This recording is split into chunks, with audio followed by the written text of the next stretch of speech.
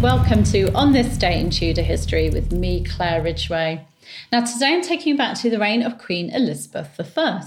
For on this day in Tudor history, the 12th of December 1595, Protestant Welsh soldier and author Sir Roger Williams died from a fever with his patron Robert Devereux, Earl of Essex, at his side.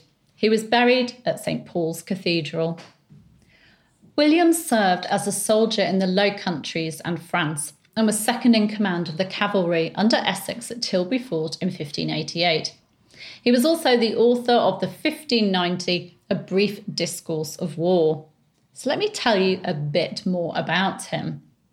Williams was born in around 1539-1540 and was the son of Sir Thomas Williams of Penrhos in Monmouthshire in Wales and his wife Eleanor Vaughan. It's thought that Williams was educated at Brasenose College in Oxford before entering the service of William Herbert, 1st Earl of Pembroke, as a page. He may have accompanied Pembroke to the Low Countries in 1557 in the campaign against the French on the side of Philip of Spain, husband of Mary I, but it's not certain. It is thought that he served on the Huguenot side in the 1560s during the French Wars of Religion. In 1572, in Elizabeth I's reign, he was one of those who volunteered for service under Thomas Morgan in a revolt with the Dutch against Philip of Spain. In 1573, when Morgan returned home, Williams, who'd heard a rumour that the Huguenots were raising an army in Rhineland, travelled there, but headed home when the news turned out to be wrong. He was arrested by the Spanish while on his journey, luckily being captured by a commander who'd served with his patron Pembroke in Mary's reign. Williams, who was obviously a keen soldier, accepted the commander's offer to enlist in his regiment, serving in it until 1577. In the summer of 1577, following his return to England, Williams was employed as an intelligence gatherer by Sir Francis Walsingham. So perhaps he used his time serving under Spain to gather intelligence for Elizabeth's government. In 1578, Williams joined a regiment led by John Norris in the Netherlands. Elizabeth's ambassador, William Davison, had to intercede as the Dutch were suspicious of Williams at first due to his recent history of service under Spain. He soon proved himself by fighting a Spaniard single-handedly. Williams served Norris loyally as a lieutenant for a few years, although the two men were prone to arguments. They both had fiery tempers. Williams's brother was sadly killed by the Spanish in 1582. Williams stayed on serving on the Dutch side after Norris left and became close to William of Orange. He was with the prince when Catholic Balthazar Gerard assassinated him in July 1584, and he gave chase, helping to capture Gerard. In 1585, he served with Norris once more as lieutenant colonel and continued his service when Robert Dudley, Earl of Leicester, took command. He got to know the Earl's stepson, Robert Devereux, 2nd Earl of Essex, at this time. Ari was just checking that I was going to get my Earls the right way around there. Williams was knighted by Leicester in October 1586 as a reward for his service. In 1587, Williams was made governor of Sluis and was there when the Duke of Parma laid siege to the town. Williams and his force resisted for nearly 2 months before being forced to surrender in August 1587. In late 1587, Williams fell out with the Earl of Leicester. But in 1588, at the time of the Spanish Armada's predicted invasion, he served as second in command of the cavalry to the Earl of Essex, who of course was Leicester's stepson, at Tilbury Fort, and Leicester was there too. In 1589, he commanded a regiment during Norris's and Sir Francis Drake's expedition to Portugal, incurring the wrath of Queen Elizabeth I when he allowed the Earl of Essex to stow away on his ship after she'd refused to let Essex go.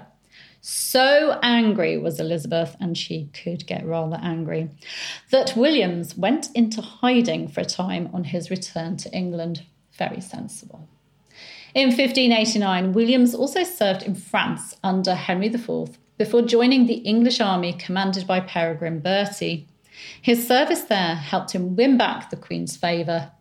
In 1590, his work, A Brief Discourse of War, with his opinions concerning some part of martial discipline, yes, great title, was published. And this was followed the next year by News from Sir Roger Williams.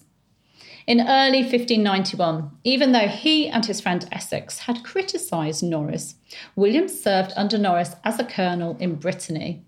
That summer, he served as Marshal of the Field under Essex, and after Essex was recalled in 1592, he became commander of the army. In 1594, Elizabeth I granted him a life pension of £300, and in that year, in 1595, he served her as special ambassador to the French king. Williams died on this day in Tudor history, the 12th of December 1595, after just 4 days of illness. His patron and good friend, the Earl of Essex, was by his side. In his will, he instructed for his goods to be given to the Earl of Essex. He had never married and had no children. He was buried in St. Paul's Cathedral on the 23rd of December 1595, in a funeral paid for by Essex and attended by the Earl and Williams's military colleagues. In 1618, Actions of the Low Countries, Williams's account of his time in the Netherlands, was published. There is a story, probably apocryphal, regarding Williams's relationship with Queen Elizabeth I, which wasn't plain sailing. Apparently, tired of his petitioning, the Queen said, "Fa, Williams, I prithee be gone, thy boots stink." To which Williams replied, "Tut, madam, 'tis my suit that stinks." Williams has been linked with William Shakespeare's Welsh soldier Llewellyn in Henry V.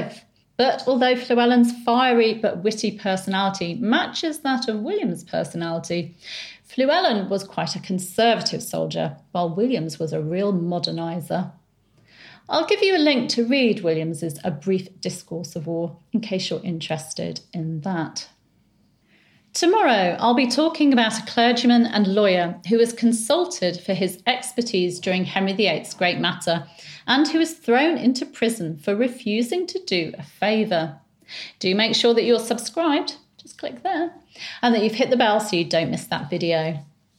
Also on this day in Tudor history, the 12th of December 1546, Henry Howard, Earl of Surrey and son of Thomas Howard, the 3rd Duke of Norfolk, was led through the streets of London from Ely Place, where he'd been held since his arrest on the 2nd of December, to the Tower of London. It was meant to be a humiliating walk for the Earl, but it seems that the citizens of London were actually sympathetic to his plight and didn't boo him. Find out what happened on that day, and also what happened to his father, who'd also been arrested, in last year's video. You'll find a link to that in the description.